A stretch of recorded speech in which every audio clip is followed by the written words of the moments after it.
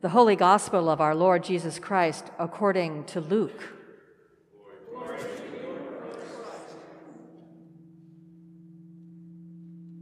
Jesus came down with them and stood on a level place with a great crowd of his disciples and a great multitude of people from all Judea, Jerusalem, and the coast of Tyre and Sidon. They had come to hear him and to be healed of their diseases. And those who were troubled with unclean spirits were cured. And all in the crowd were trying to touch him, for power came out from him and healed all of them. Then he looked up at his disciples and said, "Blessed are you who are poor, for yours is the kingdom of God. Blessed are you who are hungry now, for you will be filled. Blessed are you who weep now, for you will laugh.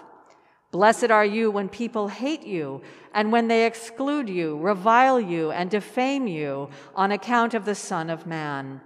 Rejoice in that day and leap for joy, for surely your reward is great in heaven, for that is what their ancestors did to the prophets. But woe to you who are rich, for you have received your consolation.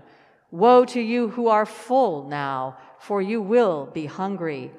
Woe to you who are laughing now, for you will mourn and weep. Woe to you when all speak well of you, for that is what their ancestors did to the false prophets." The Gospel of the Lord. Praise be to the Lord Christ. In the name of the Father, the Son, and the Holy Spirit. Amen. Blessed are you who are poor, for yours is the kingdom of God. Blessed are you who are hungry now, for you will be filled. Blessed are you who weep now, for you will laugh. These words of Jesus are so familiar to us. We know them as the Beatitudes, the blessings. We think we know what they mean. It is gentle Jesus, meek and mild, administering blessings on his followers. Now, to a certain extent, this is true, but we also know that Jesus is never all that simple.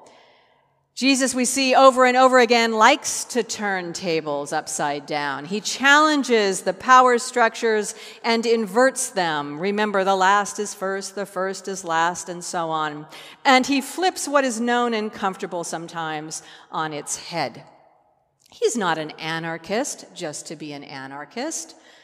Jesus is concerned with God's justice, and it is very unpopular with those in power because he points out the abuse of power that he sees that is contrary to God's justice.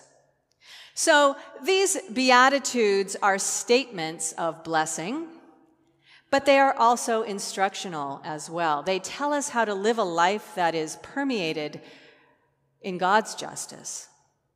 Now, I want to dispel an interpretation that can be problematic. The gospel says, Jesus turns to the disciples and says, "Blessed are you who are poor," etc. And then later he says, "Woe to you who are rich," etc. Now, having wealth, or if you are able to eat 3 meals a day with no problem, is not bad. First of all, let's look at who Jesus is talking to. He's talking to the disciples who are following him. Now, the gospel says he stood on a level place with the disciples who were following him, and a great multitude of people from all Judea. So there was a diverse crowd. But what he did was he turned away from the crowd and he turned to the disciples to say the words that we call the Beatitudes today.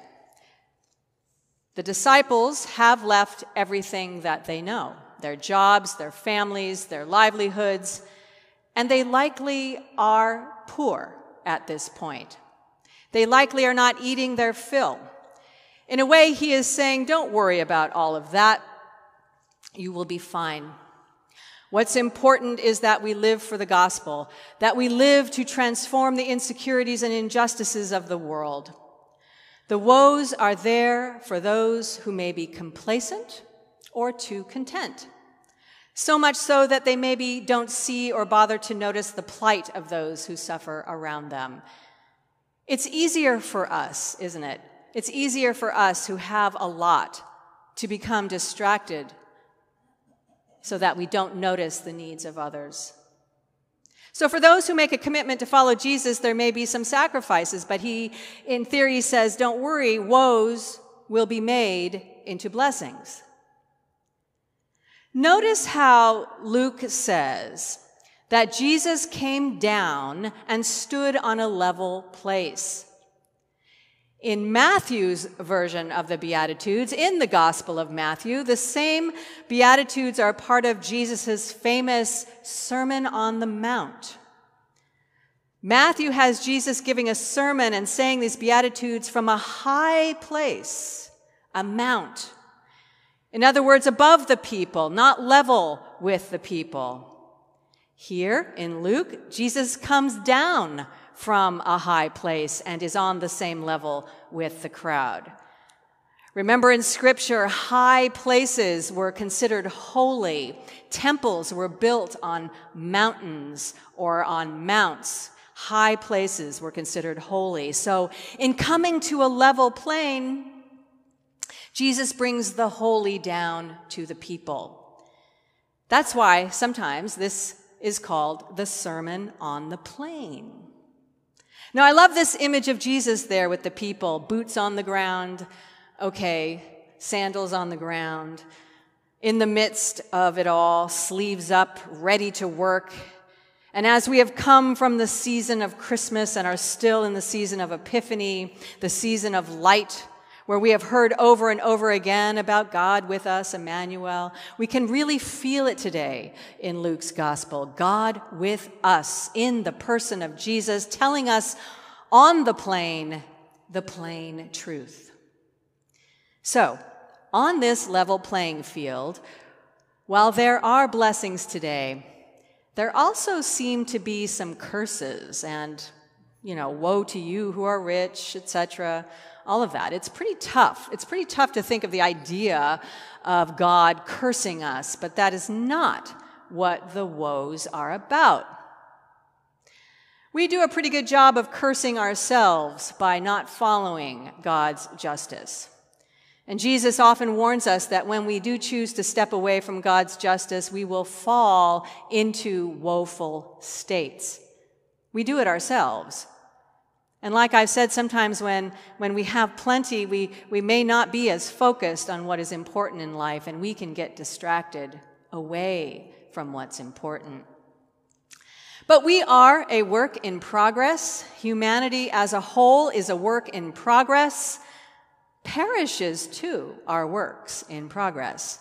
We never, ever finish the work. And it is important for us to always strive for God's justice, not only in our own lives, but out there in the world.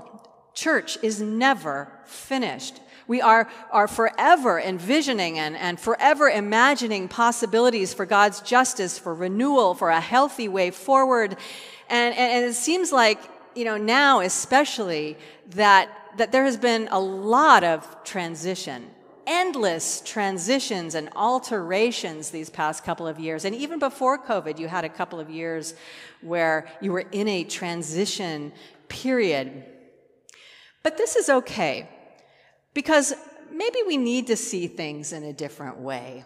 As frustrating as that can be sometimes, changes and transitions may seem woeful, but in reality, they can be blessings.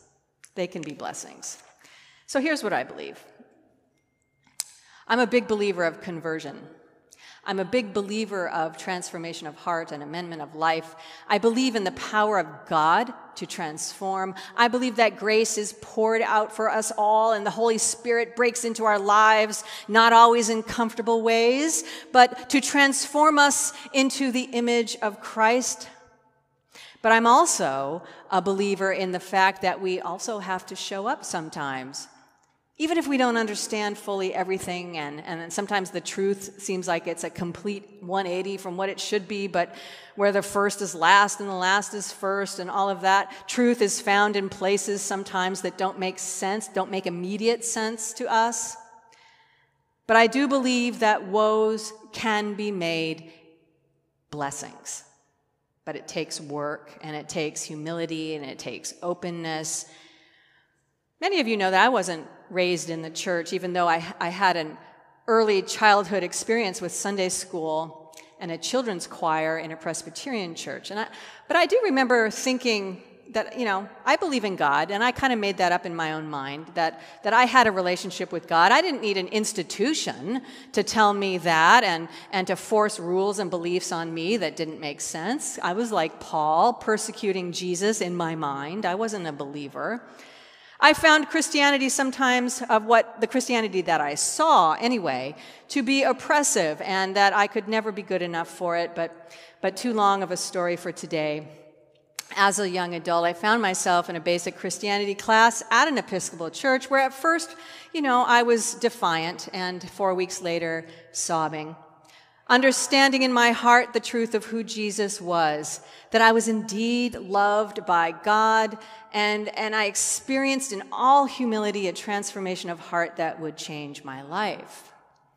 Now, none of this would have happened, I don't believe, without the institution of the church. And this one particular parish's strength of formation and programmatic opportunities where I could engage in community and struggle with my faith along with others who helped me learn. And that's why we're here. That's why we are all here, why this building is here, why the chapel is there, why the bigger institution is here, so that we can be a light to the world in many, many different ways with the gifts that God has given us, so that we can be disciples and to help others be disciples, to keep that light continually shining and to not let that light burn out or be forgotten. We are stewards of the light, and as stewards of the light, we have to be louder than the other voices who like to depress the light. We also have to remember those who have gone before us, those other voices of light that inform our faith.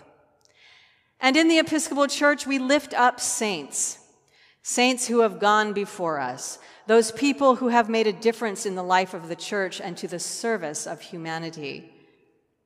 Today is the feast day of Absalom Jones. Who was Absalom Jones? Absalom Jones was born into slavery in 1746. He later purchased his freedom. He served as a lay minister for black membership at St. George's Methodist Episcopal Church in Pennsylvania. He worked hard and tirelessly denouncing slavery, and he organized the Free African Society, helping many. His outreach increased the black membership of St. George's, which ultimately alarmed the white vestry. So they made a decision to segregate, with the black congregants forced to worship up in the balcony. Only they didn't tell them that they were going to do that, and when the ushers tried to remove them from their seating, Absalom Jones, along with all the others, walked out. As a result, he started another church, and he applied for membership in the Diocese of Pennsylvania. In 1794, it was admitted as St. Thomas's African Episcopal Church.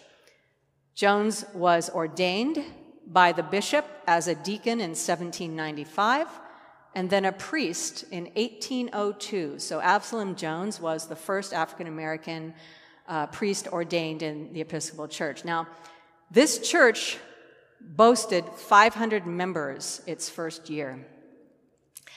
Absalom Jones spoke up and lived for the gospel message of proclaiming God's justice, and in the words of another, Jones was an example of persistent faith in God and in the church as God's instrument. A woe was turned into a blessing. Doesn't mean struggles ended forever. After all, Absalom Jones was a black man in 1802. Nevertheless, progress, change happened. The church doesn't always get it right, but when it does, we must celebrate and use the examples of the saints and those who have gone before to inform us. What are the challenges of this day? What are the injustices of this day? Are we able to say what needs to be said in order to make things right? The Sermon on the Plain is plain. No matter our station in life, when we follow Jesus, we are able to see blessings. It is easier sometimes when we have lost everything to turn to God for help, and it's harder when we have everything to think that we need God's help. The Beatitudes and Woes challenge us today to think about what it is we value. What does it mean for us to be disciples apart from the multitude, the crowd? It's not what do we give up to follow Jesus, but what do we take on? What does it mean to be a disciple in this day and age? So I leave you with this, a definition from the Episcopal Church Foundation on what it means to be a disciple.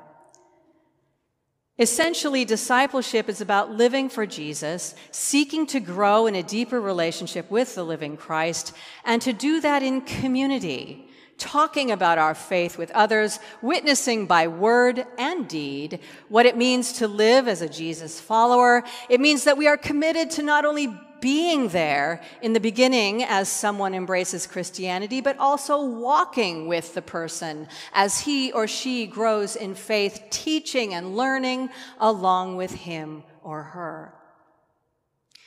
We do what it takes, like Absalom Jones, to not be deterred, to not be complacent or half-hearted. As Jeremiah tells us today, and all the prophets who have said it in one way or another, that we are to trust God. Jeremiah says, "Blessed are those who trust in the Lord, whose trust is the Lord. They shall be like a tree planted by water, sending its roots by the stream. It shall not fear when the heat comes, and its leaves shall stay green. It does not cease to bear fruit." Woes can turn to blessings when we as disciples do the right thing. Amen.